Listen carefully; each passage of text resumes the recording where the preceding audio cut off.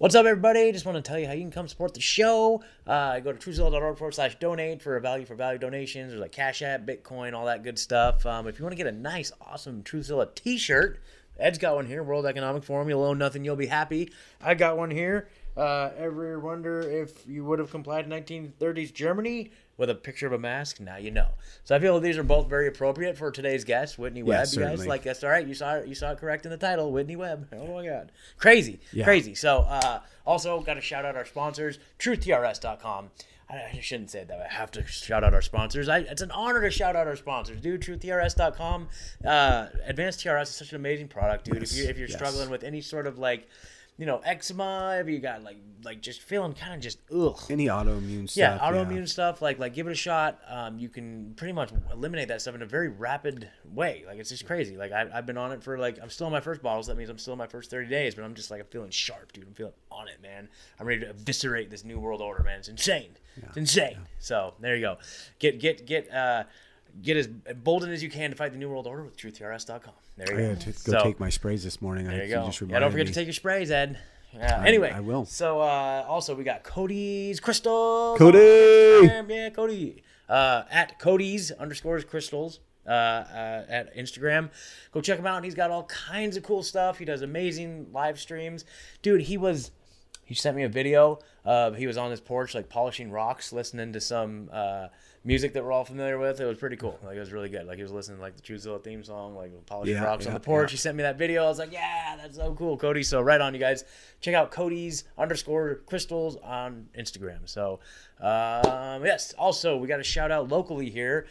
Smiles in Schools. Smiles in Schools is an organization that's fighting the local school boards, trying to eliminate mask mandates and just doing what we encourage all the time. Organizing parents to make your voice heard to these school boards and to just see if we can move the needle on that. Yep. So you can find them on Instagram at Smiles in Schools, and then also if you want more information, send them an email at smilesinSchoolsLaneCounty@gmail.com. Yep. So I think is that it? Anything else?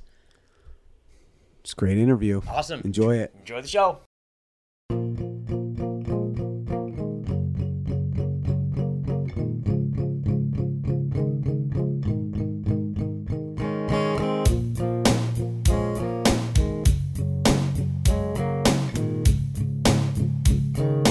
Welcome to Truthzilla. I am Megan, sitting here with Scott and Ed. Hello. Our guest today is a force to be reckoned with. Whitney Webb is arguably the leading independent journalist of our time. Her fearless research has upset the establishment in ways that has brought about censorship from every angle.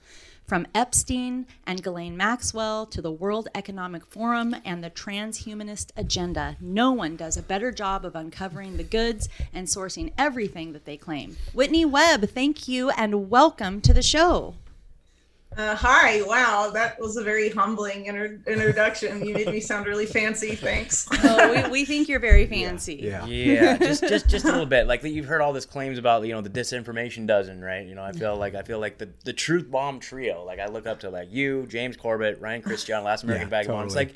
It's you guys have reinvigorated journalism, you show them what journalism should be. And then when I read a mainstream media article, I'm like, where's all the links? Where's all the sources? What is going on here? My brain can't compute it. It's just embarrassing. They don't do that, though. They're just government officials say, and then they just... It's just embarrassing, and it's so embarrassing. And it's just I feel like you guys are just such a great source, to these people that I'm talking to that are just so far removed and they have no idea what's going on. I'm like, well, here, check this out. You're one of the people that I send people to, and I feel like you're just... you're a shining light in this whole movement that we're trying to get the truth out there. And it's just man, so I don't know. There's so much to get into. And for me, the thing that just fascinates me is just where we're headed with this thing, And I feel like nobody's done a better job of just uncovering just, the transhumanist element of it and the eugenics piece of it too. It's so fascinating to see when we look back to even just the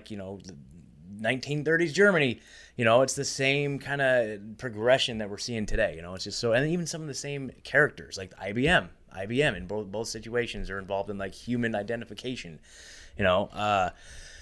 So crazy. And then just the World Economic Forum is so open about it, and people, that's one of the things too I like to say to people. It's like they maybe have a huge disconnect from this, and I always say, hey, what about the World Economic Forum, the Great Reset? Have you guys heard of that? Well, no, what's that? It's a great place to start, So I don't know. What do you think? Yeah. Well, so I think, some people now, because of like how mainstream media has taken the Great Reset, they're like, oh, it's just, they try and explain it away and be like, there's nothing bad there. They're just saying that we should take this opportunity to make a better world. And that's it, like you have people like at The Intercept, like Naomi Klein, for example, also coming out with sort of like a half-assed version of that, calling the Great Reset a conspiracy smoothie. As she said, well, no, there's nothing really nefarious here. And actually some of the things I suggest we should do and all of this stuff. So yeah, but she doesn't mention that, like, her boss at The Intercept is Pierre Omidyar, the totally insane owner of PayPal, eBay billionaire guy, and that his top people at the Omidyar network are all part of the World Economic Forum. Maybe that's a conflict of interest for Naomi that she declines to mention. But, so like basically they're just trying to be like, well, the World Economic Forum doesn't mean anything, they don't really have any real power. They're just saying shit. And, I don't really agree with that. And if you look at their history and who goes to these meetings, it's like the same sort of thing where people have tried to before be like, well, Bilderberg doesn't matter. But I mean, what do you think is going to happen when the most powerful people in the world, from the public and the private sector, get together behind closed doors and they talk about how can we indefinitely maintain the status quo, indefinitely maintain increasing inequality to benefit us, and keep the plebs under control? Because eventually these people know that at some point people are going to ask for bigger pieces of the pie, right? And so we saw that in 2019, protests all over the world, literally all over. You had like the Yellow Vest movement in France. You had protests in throughout various countries in Asia. You had the biggest protest really ever against neoliberalism in Chile for the first time, and I don't really even know how long. Definitely since the coup in '73 or whatever over there, just really massive stuff. And this was like not an isolated thing. It was very obvious to the elite, I think, that people were starting to demand some sort of change. And of course, COVID comes in and takes all of that away, essentially, right? And so sort of redirects that to something else. And so what we're seeing happen under the guise of combating COVID-19 is the introduction of a system of authoritarian control that's intended from the perspective of the elite to prevent where those movements in 2019 would have tried to have gone if it hadn't been for this public health crisis, right? So, it does matter that people like the World Economic Forum and Bilderberg and some of these other think tanks that work like this, or nonprofits, organizations, however they define themselves, you're having the most powerful people in the public and private sector openly collude behind closed doors to figure out how to maintain their edge on the system and keep it from being challenged, essentially. And so the World Economic Forum is very obviously that, I think. And, if you read like Klaus Schwab's book and stuff, and you see who is on the board of the World Economic Forum and who's like, helping to drive this, you have like people like Mark Benioff, the CEO of Salesforce. You have like Mark Carney at the tippy top of central bankers globally, and now a UN envoy for climate change. You have Al Gore. You have a lot of very, big name heavy hitters. Larry Fink of BlackRock, that literally like owns America and stuff at this point. And these aren't exactly like the kind of people who get together behind closed doors and are like, let's just have a few beers together in Switzerland. Like, that's not what happens. Okay. And but like most people don't bother to watch like their meetings, their videos, what they say. And so that's why I've tried to, in recent interviews, really direct people's attention to some of those speeches, because no one watches it. Because yeah, it is really fucking boring, totally, totally. At the end of the day. But some of them, you see a couple of them and you're like, holy crap. And I think one of the big ones like that for me, that was like a big holy crap moment, was this guy, Yuval Noah Harari, talking to the World Economic Forum about like how to basically usher in the era of digital dictatorships, and that it's going to be about wearables and a lot of stuff that's openly being talked about being rolled out or being developed right now. specifically in the West, and what this means from the perspective of the World Economic Forum, the mass adoption of that, and then the forces driving that are all part of the World Economic Forum, like Silicon Valley, for example. And then they get there and they meet with governments, and, you know, I mean, I don't know, public-private partnership is just like code for fascism, essentially. And they openly want to remake the economic system. And you don't just have the World Economic Forum doing that. You have various movements with a lot of overlapping figures in the elite doing that, like this Council for Inclusive Capitalism with Lynn Forrester de Rothschild, the heads of MasterCard and Visa. You have Mark Carney, again, World Economic Forum. You have Mark Benioff, World Economic Forum CEO of Salesforce, and a lot of these guys there trying to remake, you know, the economic system into stakeholder capitalism, which is essentially just fascism controlled by the central banks. It's, you know, it's fun. So, you know, all the people that want to dismiss the stuff, you have to, I don't really buy that. I think it's a way to write off what is very obviously in the interest of the elites and what has been happening. A lot of concerns about the Great Reset that, you know, when they first like announced it last year, I think definitely have been proven right. But, you know, some people disagree with that. But, you know, I think it's something that should be debated, not just smeared and dismissed. Absolutely. And then the debate just can't even happen at this point. Like if we're questioning things, like your voice gets silenced. That's the only way that this whole agenda has been able to get as far as it's gotten, is because anybody that has an opposing view or challenges whatever narrative it is, they get disappeared, you know, deplatformed, like criminalized. And now it's become like a terroristic act to question these things. And it seems like, you know, domestic terrorism. Yes. I mean, that's just the narrative we're getting driven into our heads here in the United States, is that people who, you know, who may be perceived as a certain political affiliation or anything, or even people like, okay, so here's a great example. So like, we're really involved in the Freedom Cells movement. You know, we started our own little Freedom Cell here in our community, and we've got a big festival coming up next weekend. And it's super cool that we put together, and it's like, it's exciting stuff, you know, and it's like this big, collective of, you know, hippies and like libertarians with like 3D printed shotguns, you know what I mean? Like it's like this like confluence of all these people, but they're all just like free thinking individuals who see through the bullshit and are trying to come together and build community, you know, and that in and of itself is being painted like anybody that's outside of their little bubble with the masks and the vaccines are perceived as like domestic terrorists. And I look around, it's just nothing but love and positivity, and like we're trying to grow and build together. It's like, it's fascinating. And that is what's being demonized, you know, and it seems like where we're at right now, at least here in the United States, and it sounds like, you know, from what I can gather, at least in American media all around the world, and I'd love to hear what your perception is in the UK, but like, it feels like it's like the chessboard is set for like a checkmate move, you know, and all of these things have been leading up to just pure boot on the neck type of oppression, but it's going to be brought about through some sort of big conflagration, some big event, you know what I mean? And I don't know. Cyber pandemic? But I you know, I'm leaning like cyber pandemic, another biological attack. Like, I don't know. But I feel like we're like right on the precipice of something major. You know? Yeah, well, they've seeded the narrative for a couple things. I think in the U.S. specifically, the U.S. risks some sort of domestic terror, 9/11 redux, some sort of like OKC, Oklahoma City bombing type event, mainly because if you look at what preceded 9/11, the bill to create what became the Department of Homeland Security, it had a different name at the time, the National Homeland Security Agency, that was introduced in the beginning of 2001, well before 9/11. The Patriot Act was written well before 9/11. And when all that stuff was like out there was a lot of debate in Congress, like, why do we need this? And people were like, why do we need a whole new agency for Homeland Security? I don't get it.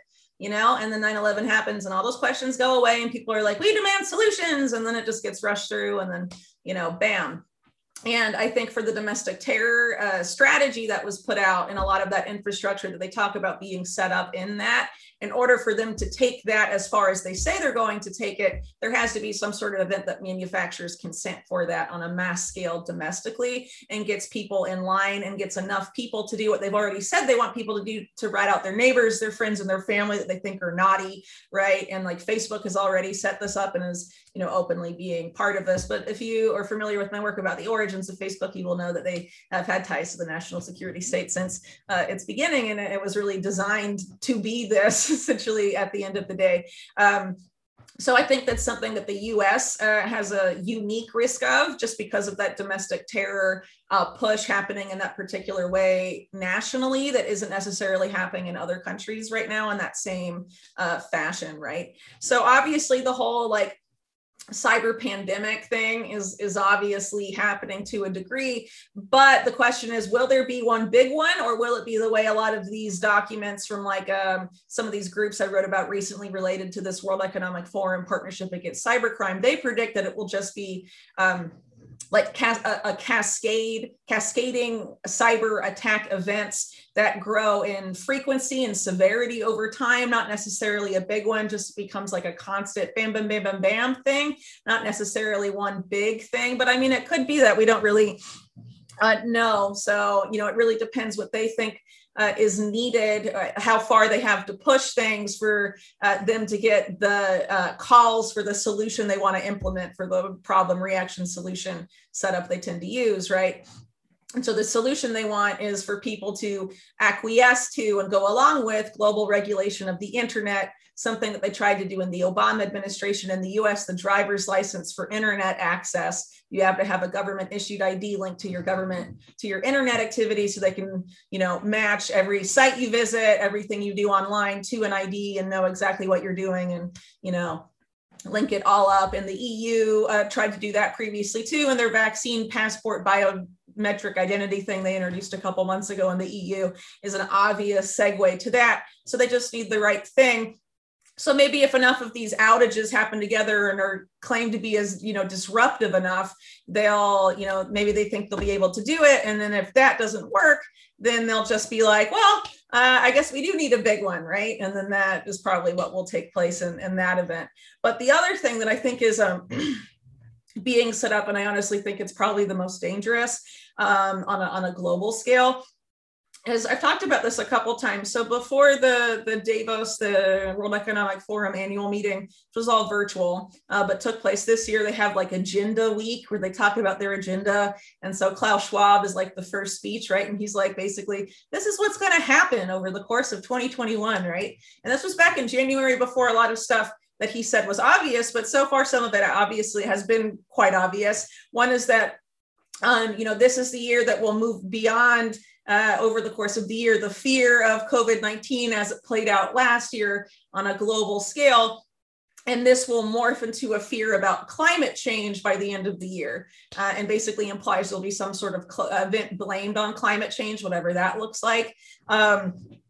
And that there was going to be this basically a shift from COVID to climate change. And a couple months after that, you have Bill Gates, who, you know, throughout the whole COVID thing was going on his media tour about pandemics and the future pandemics and pandemic 2 and the final solution and all the stuff that he said when he was making his media appearances. He starts making media appearances about climate change, has a new book out on climate change, and starts changing the narrative. Obviously, they've retired him a little bit because, you know, the Epstein stuff came back up again for him, and the divorce and all this stuff. But then you had stuff like, you know, I'm not necessarily a big fan of Project Veritas because they have a lot of ties to the Blackwater guy, but they did get that CNN technical director on video saying, oh yeah, we're shifting to climate change, essentially saying like they'd gotten this memo to sort of shift the fear porn from COVID to climate as well.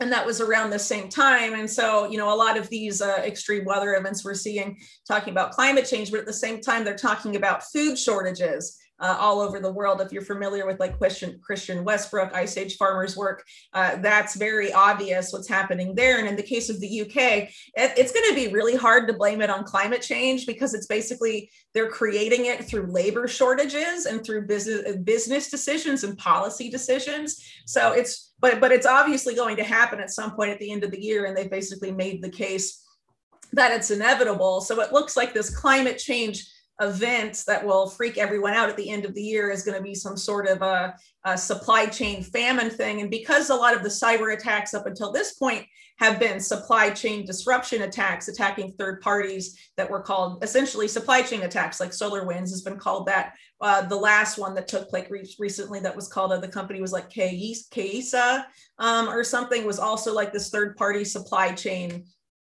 company, and then some of the previous ones, right? Colonial Pipeline disruption and hydrocarbons and oil, and then which obviously, involves like, okay, trucks taking foods from, farm to supermarket and what have you can be disrupted by that. You have another cyber attack targeting the food system with JBS, like the meat producer and stuff like that. So what happens if you have a combination perhaps of the cyber pandemic targeting food supply chains at the same time that you have, some sort of famine induced situation from various things that's blamed on climate change as well, and they sort of coalesce together. I think, if they really want to try and get people on board with the agenda, even reluctantly, they'll do it by, going with the Henry Kissinger quote, who, of course, we all know Henry Kissinger.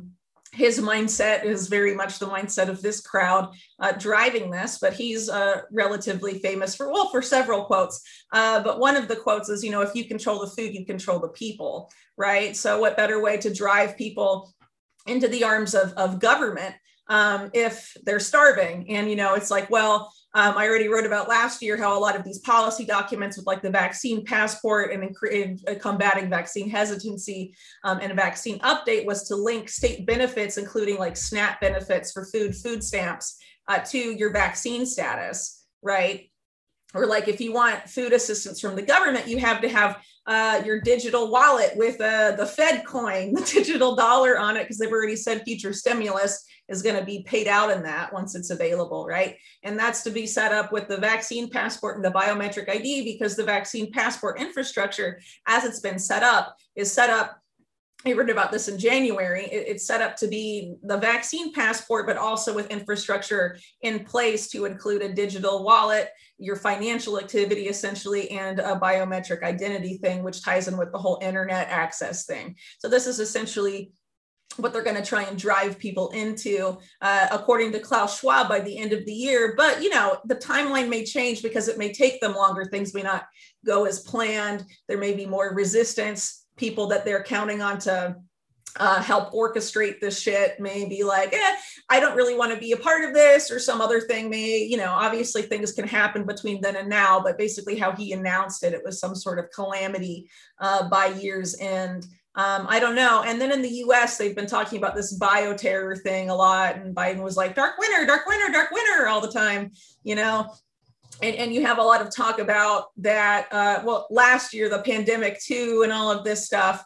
But really, I think at the end of the day, the point is if their existing plans don't work and they fail and people are too resilient or able to like resist this, especially if it's like a famine type situation, if people are able to like produce their own food and resist that and not be forced into compliance because they're starving, they'll throw the kitchen sink at us, really. And that's why I think they've already like seeded the narrative of even aliens and all this other stuff. If things don't go the way they want, they'll really just throw everything they can think of at us. Yeah, absolutely. It almost feels like they're juggling too many things though at one time. It's like you said, if one thing doesn't fail, they have plan Bs for everything, I'm sure. But I feel like we're just trying to attack the vaccine narrative.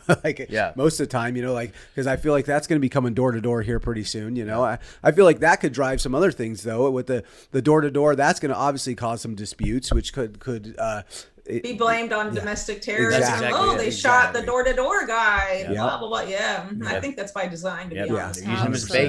Definitely using him as bait, I think. Definitely. Yeah. Another thing that you can look at, like that would be nice to tell the volunteers going door to door that they're bait. You're bait. You're literally to bait. Anger we're baiting these domestic terrorists. Yeah, exactly. Back to the Club of Rome document talking about climate change in the sense that this is the enemy of humanity is humanity itself, right? It's like this faceless entity, right? And all of these narratives have the same kind of element to that. We have the cybercrime, like it's these faceless criminals. We don't know what the invisible enemy. The War on Terror had that too. It's all the invisible enemy. It's like the cybercrime, climate change, the invisible enemy. Viruses. It's all the invisible enemy. So it's just like the perfect out for them to just completely avoid any sort of accountability on any of it. And there's never going to be an end. That's the thing. It's like people. It's built into it though, because if it's an invisible enemy, it means regular people can't know it, they can't see it, and they can't understand it. They're just told it exists. So they have to trust the people telling them it exists, how to solve it and when it will go away, right? And so that's sort of how the war on terror worked. You know, we just, okay, there's terrorists and we saw this event, and so we're scared, and we're going to believe you about who the terrorists are, what we have to do to stop them, and we will trust you to tell us when things are safe, right? So it puts all the power into them to set the narrative about everything, essentially. Yeah. And that's not just for the war on terror, that's for the other things you mentioned as well. Anytime you have an invisible enemy, it's because it's a concentration of, I guess, knowledge about the invisible enemy in the hands of people who claim it exists in the first place. Yeah, what happened to terrorism, by the way? Do they it's still all domestic now. We're sitting at this table. It's just domestic. We're sitting here. Oh, yeah, that's right. That's right. Oh, that's totally Don't remember we're labeled QAnon? Come on. Like, well, see, that's the thing. Is like that was the claim, is that they hated our freedom, but now that we don't have any freedom, maybe they don't hate us anymore, right? So I think they still hate us. So there you go. I don't know. Well, now it doesn't work, right? Because like Al-Qaeda, that was the boogeyman initially for the war on terror, the U.S. has been supporting in Syria, supporting in Yemen. It kind of falls apart after a while. And then people are like, why are you supporting them? And they're like, oh, yeah, well, they may have attacked us on 9/11. But, you know, if you look back in the history, we actually made them in the 70s and 80s with Operation Cyclone. Yep. You know, so they've always been like a proxy for the U.S. and that's why it wasn't really that hard for them to blame them, I think, for 9/11 so quickly, because it's like, well, what are they going to say? No, I mean, we like made them and fund them and own them essentially. So yeah, crazy. So anyway, all right, I want to steer it back to the whole transhumanist thing, because I feel like that's where the meat and potatoes of this stuff is at. And I feel like, I know you've been on a lot of shows lately, I know you've been talking about it a lot, but I really want to highlight and really point people to our listeners, if you have not checked out her article on the Wellcome Trust. Like, this whole thing is just insane. And maybe you can just give us a summary overview with the time that we have. You know, what are we looking at here in terms of that? Like, in terms of like, the thing that just shocks me the most is just like how they're coming for the kids. Again, they're coming for the kids in this whole transhumanist agenda. It's just insane. Yeah. On that end, that's why I also think I have a new contributor to my site who is working on some lengthy stuff, so it takes some time to come out. But he had one article, John Klezak, and he writes about like ed tech, like educational tech, and this effort to remake education to basically be like a transhumanist enterprise in a sense. And also industries that tend to most of their audience tend to be like either kids or teenagers or whatever, like video games or whatever. Obviously there's adult gamers, right? But in terms of like segments of age groups, you have more people playing video games when they're young than when they're older necessarily. Just in general, right? And so, you know, the guy that used to be a Microsoft executive, but is the CEO of Valve Entertainment, which is involved, they like, well, I just know them because they like made the Half-Life series or whatever, but they're like involved with a lot of stuff like well, I guess no one plays Counter-Strike anymore either, sorry, I guess my knowledge is kind of dated, but anyway, they like make video games that people still play apparently. And anyway, the CEO is saying the future of this is brain machine interfaces. That's the future of video gaming. And if you're in the video game industry and you're not building games for brain machine interfaces, you're gonna be irrelevant by like 2023 and stuff, right? And so they're trying to do it the same way with education, even early childhood education. They're attempting to just make it like all just tech focused. And obviously COVID is like a segue for that. It's Zoom school, and then Zoom school becomes progressively more invasive and more based in virtual reality and augmented reality and whatever over time, right? So that's, you know, a different angle. So anyway, my article, just sort of wanted to explain some of those other angles in addition to this one. So the article wasn't expressly about the Wellcome Trust. It's about a new project of the Wellcome Trust called Wellcome Leap. The first time I wrote about the Wellcome Trust was in the article that got me kicked off of Patreon and on the Forever Naughty list.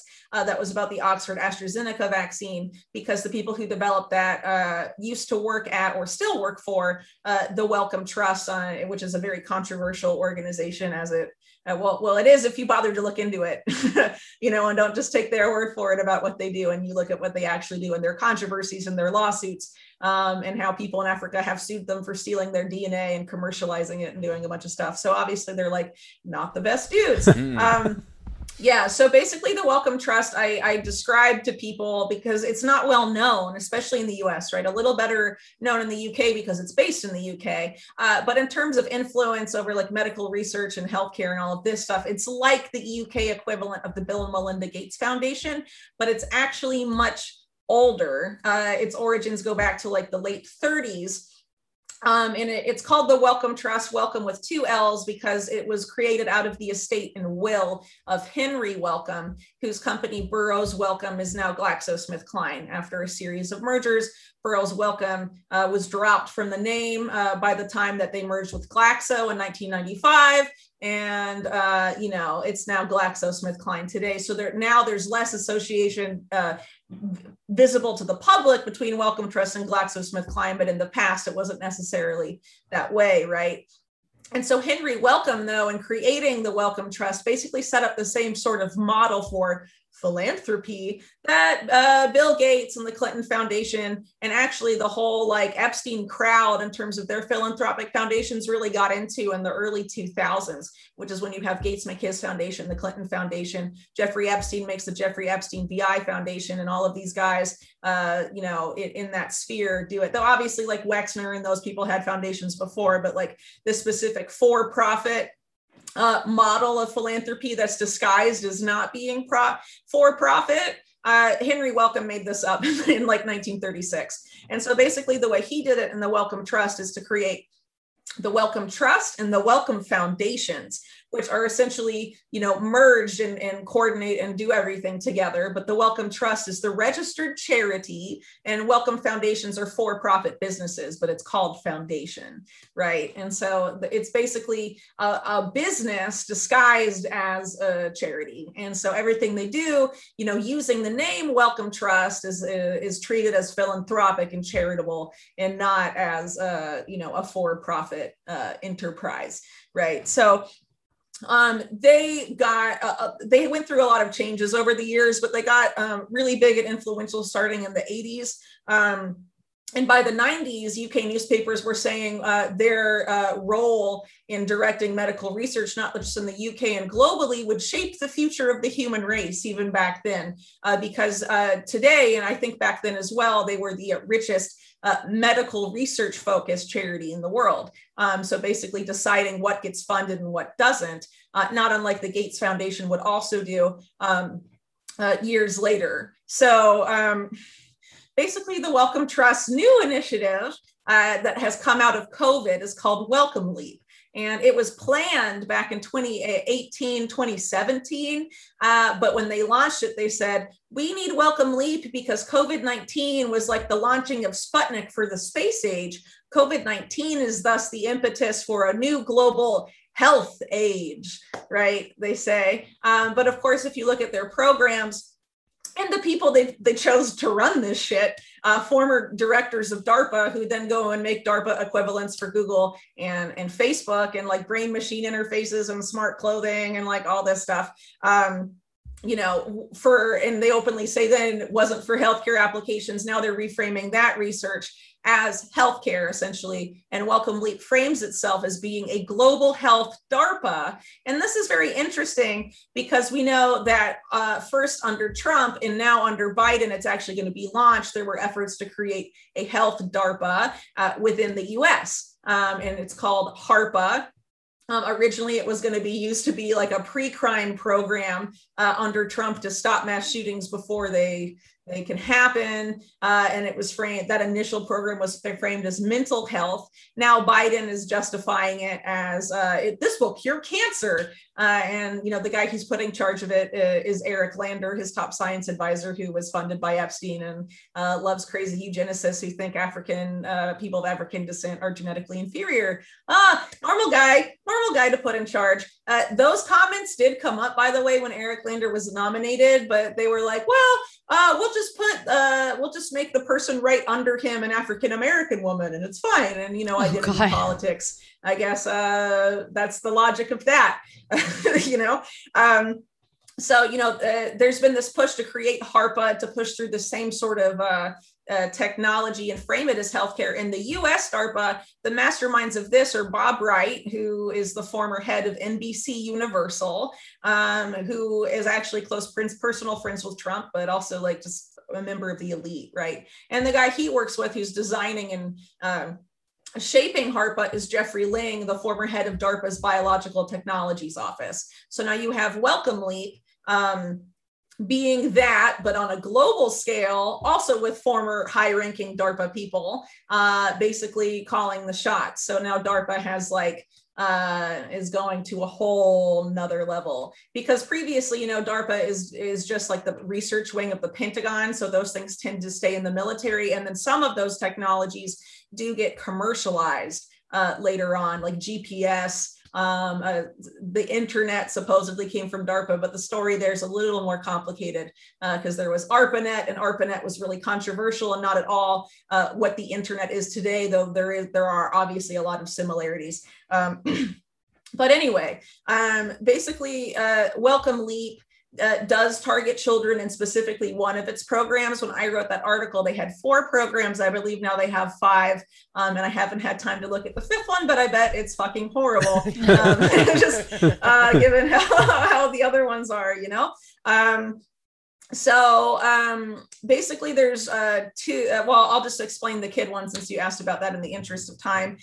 So that particular program is called the First 1,000 Days, and it has 3 different parts to it, but but they say explicitly the test subjects for it are babies from as young as 3 months up to toddlers of 3 years of age. That's the specific age range they're looking to work with in this particular program. So what they want to do first is use a variety of, I would argue it's invasive technologies. Some people may not argue that, but it's really up to you, because it's not being injected, you know, stuff isn't being injected into babies, but babies have to wear wearables, have 24/7 eye tracking technology on them, be surveilled 24/7 in their rooms by like a Google Nest or cameras and stuff like this. And then, you know, a wearable that can record everything they say, their movements, whatever, and then some sort of thing, some sort of other wearable that professes to be able to map their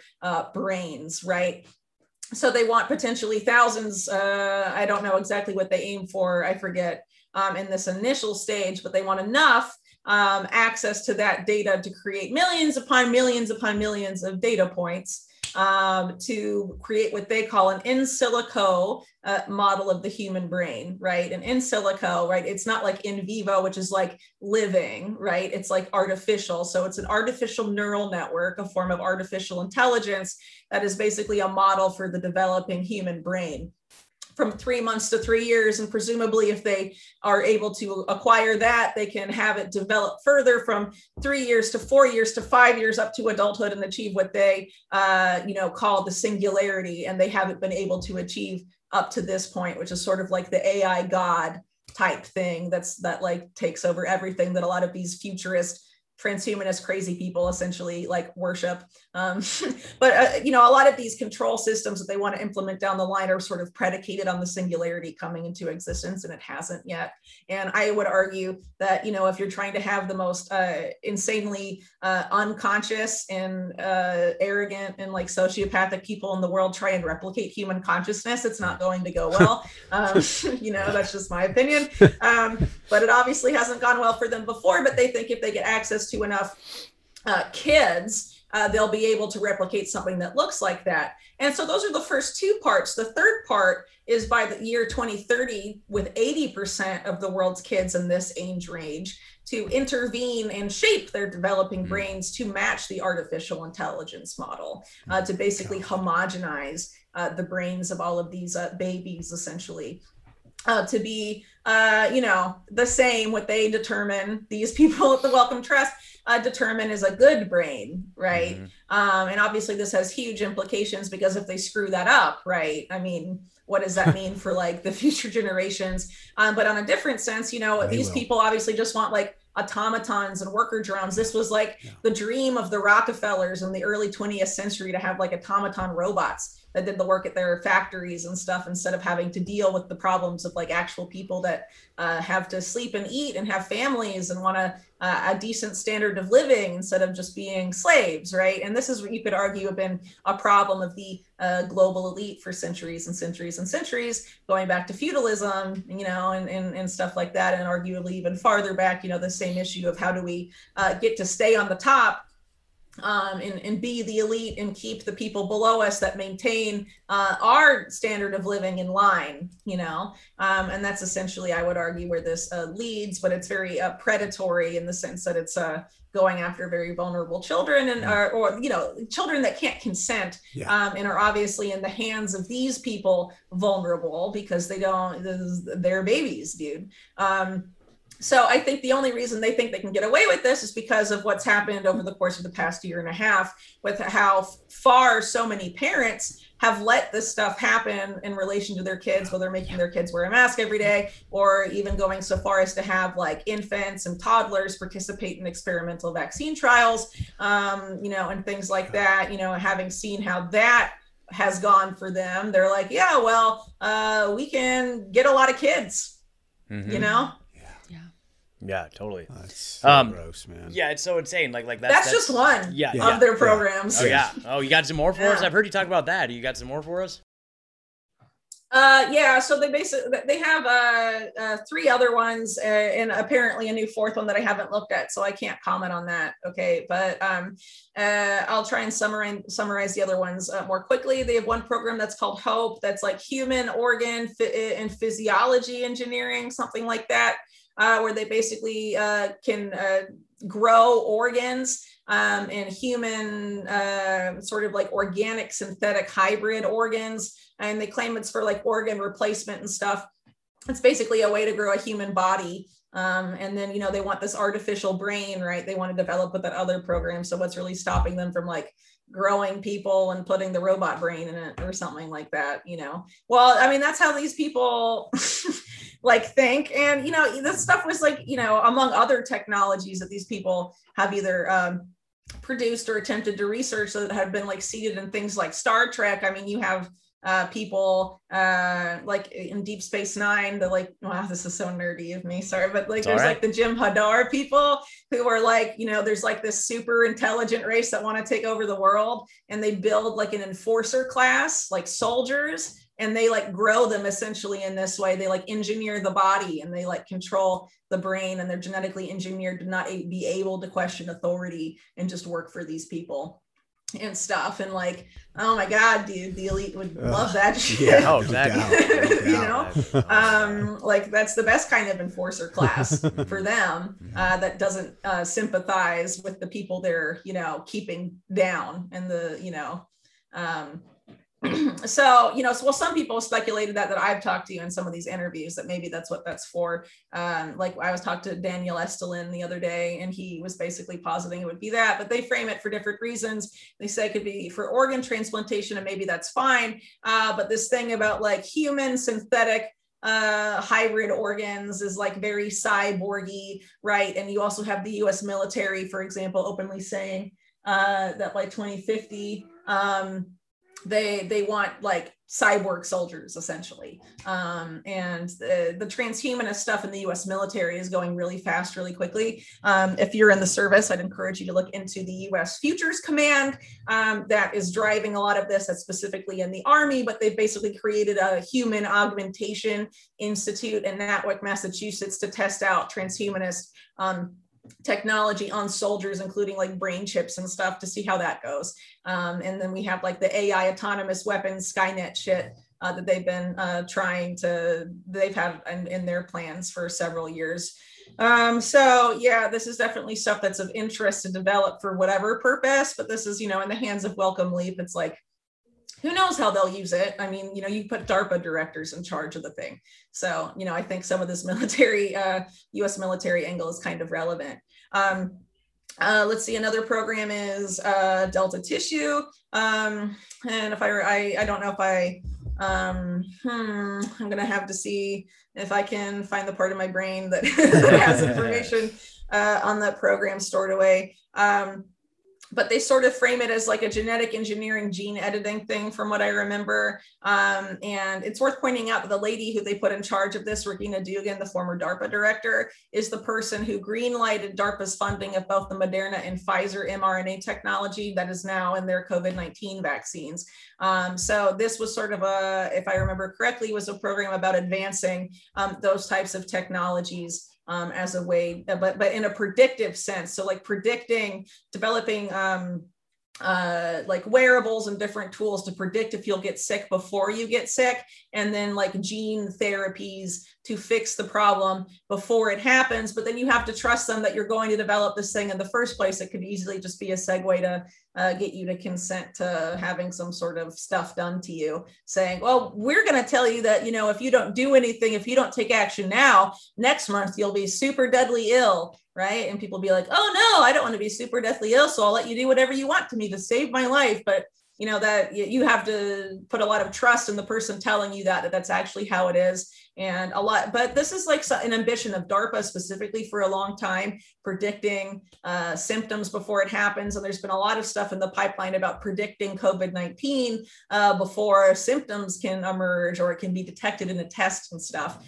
So there is sort of a long running setup for that type of issue. And then there's this whole, like what Ryan Christian and I have talked about a lot, this sort of like pre-crime angle for medicine, because they also plan to apply this to mental health. And if you look at HARPA in the US specifically, it's pretty clear because their initial flagship program is focused on scanning people's social media posts for early warning signs of neuropsychiatric violence, and then subscribing different interventions that should be taken, including court mandated mental health treatment, house arrest, and potentially detention. If you're interested in that, that program is called Safe Homes. That's the abbreviation.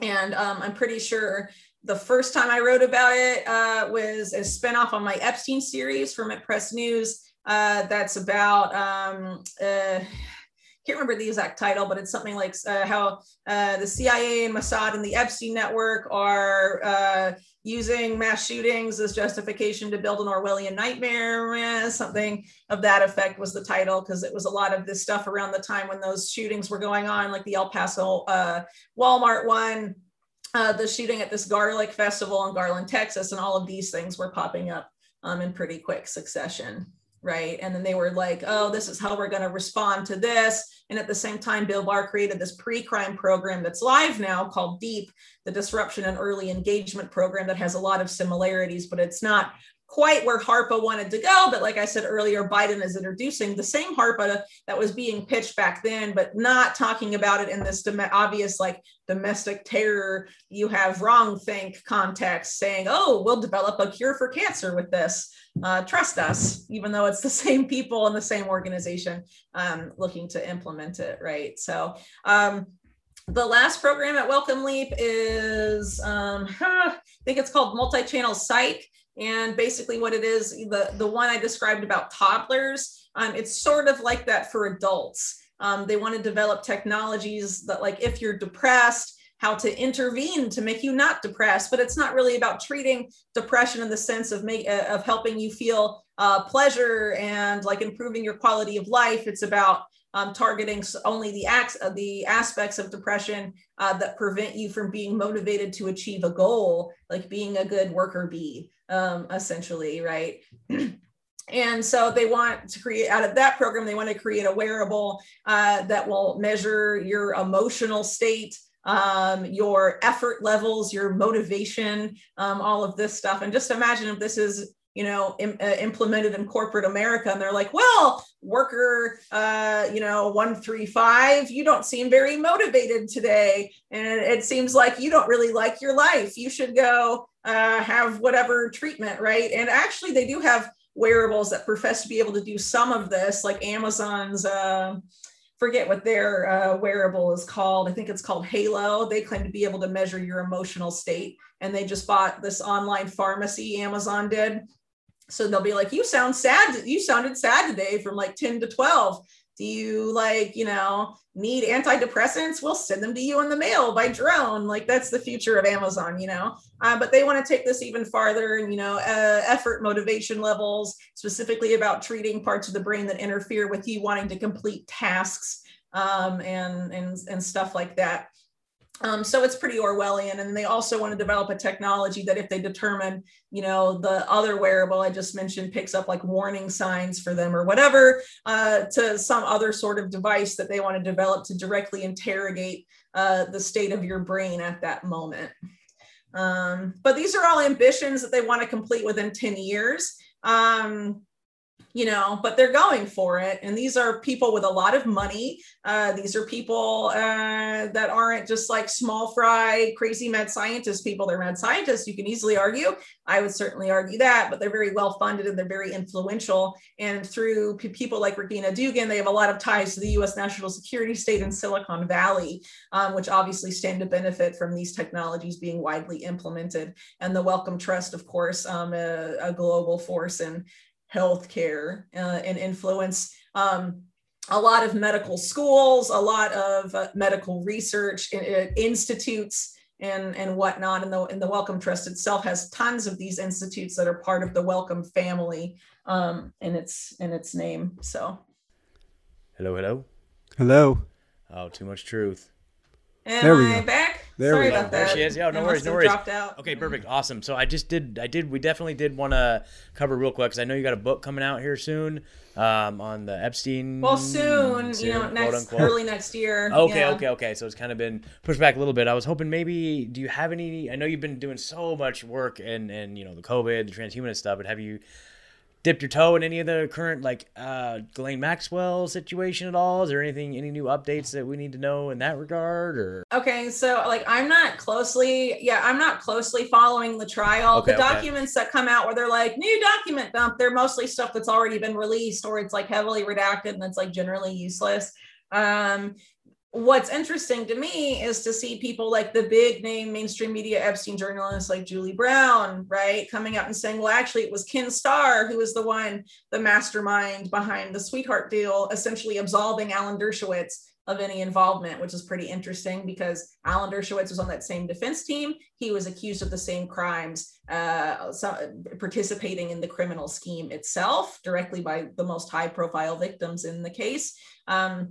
Has a lot of ties to that network, not outside of Epstein. You could argue easily because of the accusations against him that he was heavily blackmailed and compromised by Epstein, right?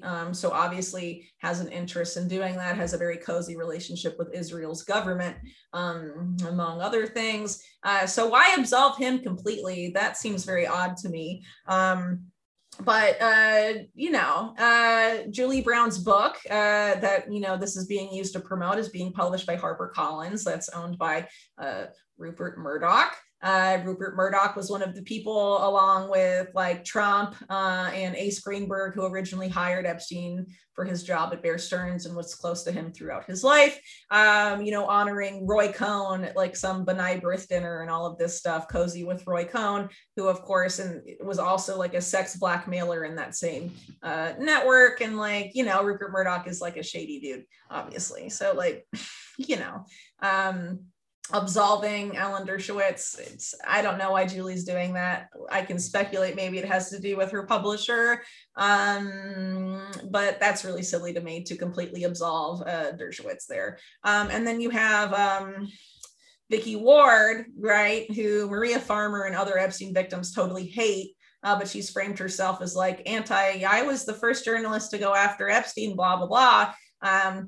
But actually, she's the one, after telling Maria Farmer she would keep her story safe about what she experienced at the hands of Epstein and Ghislaine Maxwell, she goes and tells Maxwell that it was Maria who had reported them initially to the FBI instead of protecting her source and then directly putting her source in harm's way. I mean, come on, dude. I can't believe she has a career after that. But, mainstream media, they work in not so mysterious ways, but ways that are often highly unethical. So that's why that's that way. But she's promoting her recent podcast all about Ghislaine Maxwell, who she has lots of conflicts of interest with anyway, and came out with the story like, Maxwell ran into the arms of Bill Clinton to get away from her awful relationship with Jeffrey, which is like, what? Into the arms of Bill Clinton? the guy who, like, we all know what he's done, you know? And it's not like, you know, I mean, look at his marriage with Hillary, dude. Like, you're going to run into his arms and just be like, comfort me, Bill. When Bill is like, can I get it wet or something? Yeah. Like, it's obviously, Yeah. you know what I mean? I mean, it's just like the most clownish fucking, angle I've ever heard. And this is a continuation of what the mainstream narrative about Epstein has become. Everything bad about that scandal is put on Epstein because Epstein's dead. So we can say whatever we want about him, and everyone that's alive, well, they were just other, you know, they were also victimized by Epstein, but just in other ways. Like, that's the narrative, official narrative about Leslie Wexner. And now it's becoming the official narrative about Ghislaine Maxwell. I would argue this is to pave the way for what I said when she was arrested last year, and people were like, "Oh, Whitney, blah, blah, blah." Yeah, well, they're setting this up because she's going to get, like, either let off really easily or let off entirely, and so they're just paving a narrative for that, and they're just going to be like, "Well, she was, you know, manipulated and abused by Epstein too," and stuff like that. Too I bad. mean, that's where this is going. They're not going to send a Maxwell to jail. I mean, look at who her father was. Look at what she did for the same intelligence network. Her siblings, intimately involved in that same intelligence network, they don't get any coverage, like Isabel and Christine, who are obviously the most damaging. And then you have her brother, I think it's Ian, or maybe it's the other one. Anyway, they like made some a group to go and promote the real Ghislaine in the media and all this stuff. He's been doing a lot of media appearances in the UK, trying to say, like, she's being tortured. The prison she's in is like Guantanamo. We don't even have a freaking mugshot, dude. Like, honestly, a lot of people don't even believe she's in prison, to be honest, because they didn't arrest her for a year and they knew where she was the whole time. They claimed to have arrested her in this dramatic SWAT style arrest that turned out didn't actually happen, and all of this crap. I mean, it's just like, it's a clownish narrative. And I would argue the only reason they claim to even have arrested her is because after Epstein died, the story didn't die and get memory hold like they wanted. And people were like, well, what about Ghislaine? Why is she still on the loose? Why didn't you go after her? And so they thought maybe they could memory hole it this way, right? And they're just going to absolve her and whatever. And none of these freaking mainstream media, Epstein influencers, whatever, give a shit about the victims. And that's very obvious, especially in the case of Vicky Ward. I mean, look what she did to Maria Farmer back in the day and how she's trying to profit off of that story now without admitting the huge... that royal fuck up, you know? I mean, it's just totally outrageous what she did, because obviously Maria Farmer had to spend decades in hiding after that. Vicky Ward should use some of the proceeds from her Epstein journalism and book deals and whatever to compensate Maria, I would say, but that's not going to happen. You know what I mean? So yeah, so I haven't been following the trial closely, but that's because, you know, as soon as she was arrested, I was like, yeah, it's not, no. And people were like, is she going to be Epstein in prison and all of this stuff? I mean, I don't really see that happening. And given the narrative we've seen rolled out now, I don't see it happening either. The Maxwells are at a different level than Epstein was. Okay. They're like a elite intelligence linked family. Epstein was like a dude, his brother in on it to an extent. Right. But with real estate stuff, it's different. And, you know, his parents aren't part of like this elite, whatever. Like Robert Maxwell was like, you know, very important in those spheres, you know what I mean? So it's very different. I think it's a very different situation. Right on, Whitney. Thank you so much. Holy crap. Yeah, this has been such a pleasure, such an honor. Can you tell the folks? Can I ask one more question before we go here? Yeah, sure, that's fine. I just want to know, you know, with knowing all you know, you went from Chile to the UK and now you're coming back. I feel like you've lived in some pretty oppressed places. Is just kind of a personal question. Why Chile and why UK?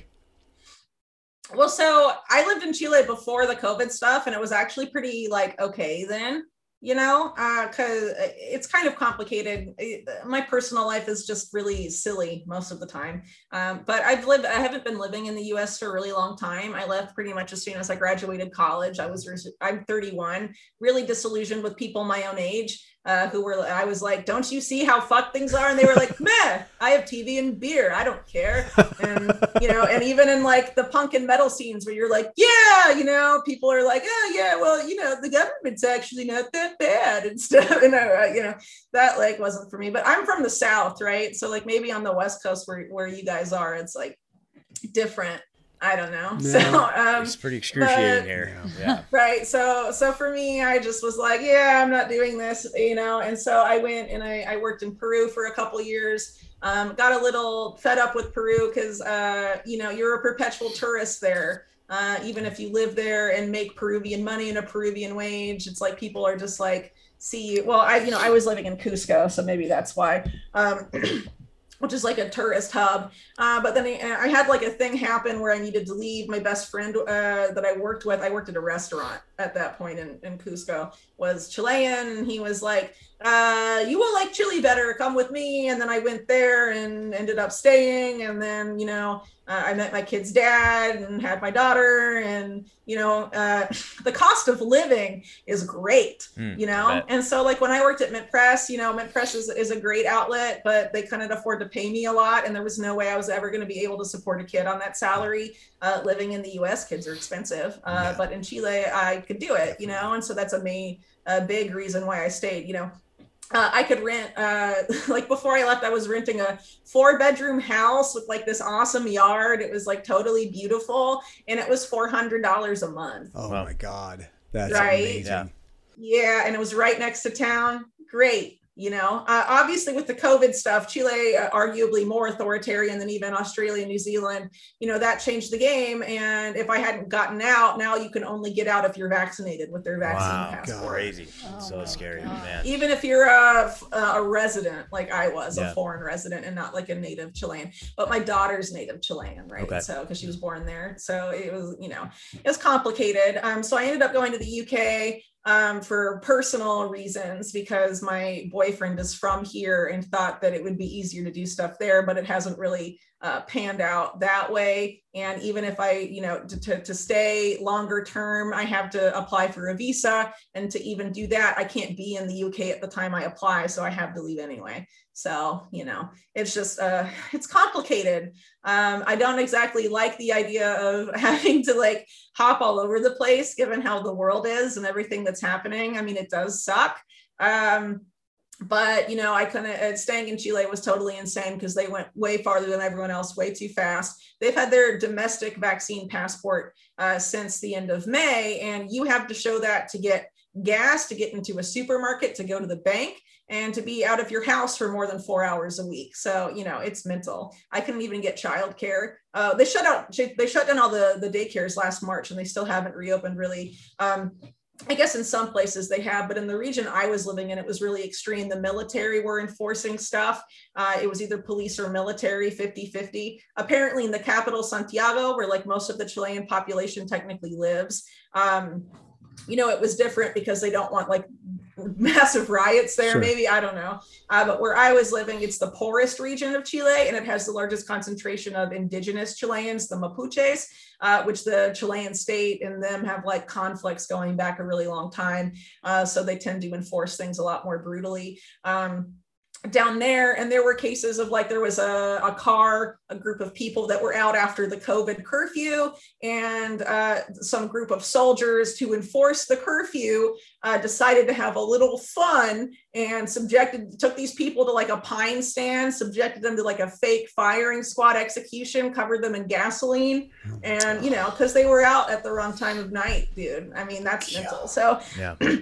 So, you know, those soldiers got caught, and it was like, okay, we had to do something about this with them. But like, how many other abuses like that happen? There was a woman, this was actually in Santiago, at a control point, a checkpoint for COVID. And, you know, the police just straight up shot her in the neck. Wow. Yeah, you know, and she wasn't even like fighting them or trying to get away or any of this stuff. They claimed that, but witnesses said that wasn't the case at all. So, you know. It was a mess, and it didn't seem like a good place to like. Well, I'm glad stay long term. You know, I'm glad you got out, Whitney. Like we need you. Certainly. So you want to just real quick tell us how the listeners can come support you and come find your work? Yeah. So the best way to support my work is through, or find it, right, is through my website, unlimitedhangout.com. Even stuff that is published first on other websites, like Last American Vagabond, ends up at some point being republished on my site. But the best way to keep in tabs on my work, I don't really recommend social media anymore because of the censorship, and who knows how long we'll have profiles there and stuff. So you can subscribe to my newsletter or mailing list, really. You can go to unlimitedhangout.com/newsletter, or you can hit the subscribe button at the top tabs. If you want to support the page, you can click on the Support Us tab on the Unlimited Hangout website. And there's different options there to support monthly if you would like, or also just make a one-time donation, whatever you prefer to do. And there's also the option, of course, of supporting Unlimited Hangout through Rockfin, ROKFIN. And if you support in a monthly way, either through Rockfin or a monthly way through the site, you get early access to my podcasts and some other content that I put out. So perfect. Awesome. Whitney, thank you so much for everything. Thank you so much. Thank you for chatting with us today, and we'll catch you next time. Yeah, no problem. Thanks. Great. Sounds good. Take care. Bye-bye. Oh my God, it's too much to even follow sometimes. She knows so much. Like so many names. You can connect it like my rabbit hole after rabbit hole after rabbit hole. It's just great. It's just so great. So now that we have that information on the record, now folks, you can go back and piece it apart. You know, you listen and pause, go look that piece of information up, listen and pause. Okay. Go read her articles too. Read her articles as well. Exactly. I think that she really details. I mean, she gave an overview, but she details all of that stuff very well and cites everything in her articles. So, totally. Yeah, that's really the place to go. But what an honor. What a pleasure. That's awesome. Dude. Bucket list level stuff. I love it. Absolutely. Love it. It certainly doesn't leave me with much hope for humanity. Yeah. It's so scary, man. Yeah. Like their plans are pretty dark. The only solace I really find is there's no way they can pull off all that shit. Like they're when you see how many different things they have planned at the same time, it's like I think they even know they can't pull it all off. But maybe it gives a little hope that like it's just so overbearing that maybe it'll just collapse. You know, maybe I don't know, maybe. So that's the other thing too is you just throw so much at it, and even if like 10% of it sticks, that'll still help them perpetuate their overall agenda. So right. Well. All right, but we're gonna win this thing, folks. We do. Let's keep spreading this information. Well, and the same thing we always say. I mean, we know we win in the end. Yep, so true. That's the reality. And keep sharing this. Realistically, episode. we are these our are hearts just are heavy suits. for other things that we hear about, like in Chile, like she's saying, like that's just. I think, wow, I get to go home and like my kids are just like playing in the backyard and out on the road, and we're gonna go swimming and do all these things. But that's Your kids our are reality. playing in the road? Well, when there's no traffic, we live on a quiet street. But just the freedom to do that, we can just come and go. And as much as we've been locked down and had so much taken from us here, that really puts into perspective and in an alarming way that's already being rolled out so heavily against poverty-stricken populations, which of course we know that's how they work. But it's a lot to take in, and I think that's the importance of each one of us speaking up, because we need to speak up for other people, us here in the States, us here in Oregon, and for people globally that don't have they're not sitting in front of microphones and able to do this. And so this is much bigger, as you say all the time, Ed, than all of us. Yeah, and there's never been a more important time for us to open our mouths. And that doesn't just mean us. It doesn't mean the Whitney Webbs and the other people with podcasters. That means everyone. Right. We need to open our mouths. We need to tell the people around us. We need to tell our jobs that we don't want mandates. That we need to be telling. We need to make our voices clear, because right now they're pushing things through, and if they don't know that like we're against this stuff, then like maybe your job is going to make a mandatory vaccine, but if you didn't say anything, if you say something, maybe they'll know, like, hey, actually half our workforce doesn't want this thing, right? You know. Yep, like Dr. Ely said, like tough love, like be firm, like it's time to stand in our truth, right? Stop worrying about what the repercussions are, like I'm there. Because if not, the world she just painted is what our kids get, which is unacceptable, and I will never let happen. Yep. Well, and we don't have to know, and that's one of the things that inhibits me sometimes, is that I think, well, I don't know everything about this subject, or I don't know all the players on this particular topic, and so sometimes I'm hesitant to engage in conversations with people. But more and more, and our friend Cheney has encouraged me in this way too, like, you don't have to know every little thing, because all of us sitting at this table and most people listening, we all have discernment, and we're all appendages and internal organs of one bigger piece. And so I don't know all the pieces, but my intuition or the knowledge I have about one little piece of something, it adds seeds to the fire of truth, and other people can pick up and run with that. And so it's important for all of us, whatever it is that doesn't sit well, whatever it is that isn't right, and what we see that's not right happening to other people in particular, we need to speak up about. So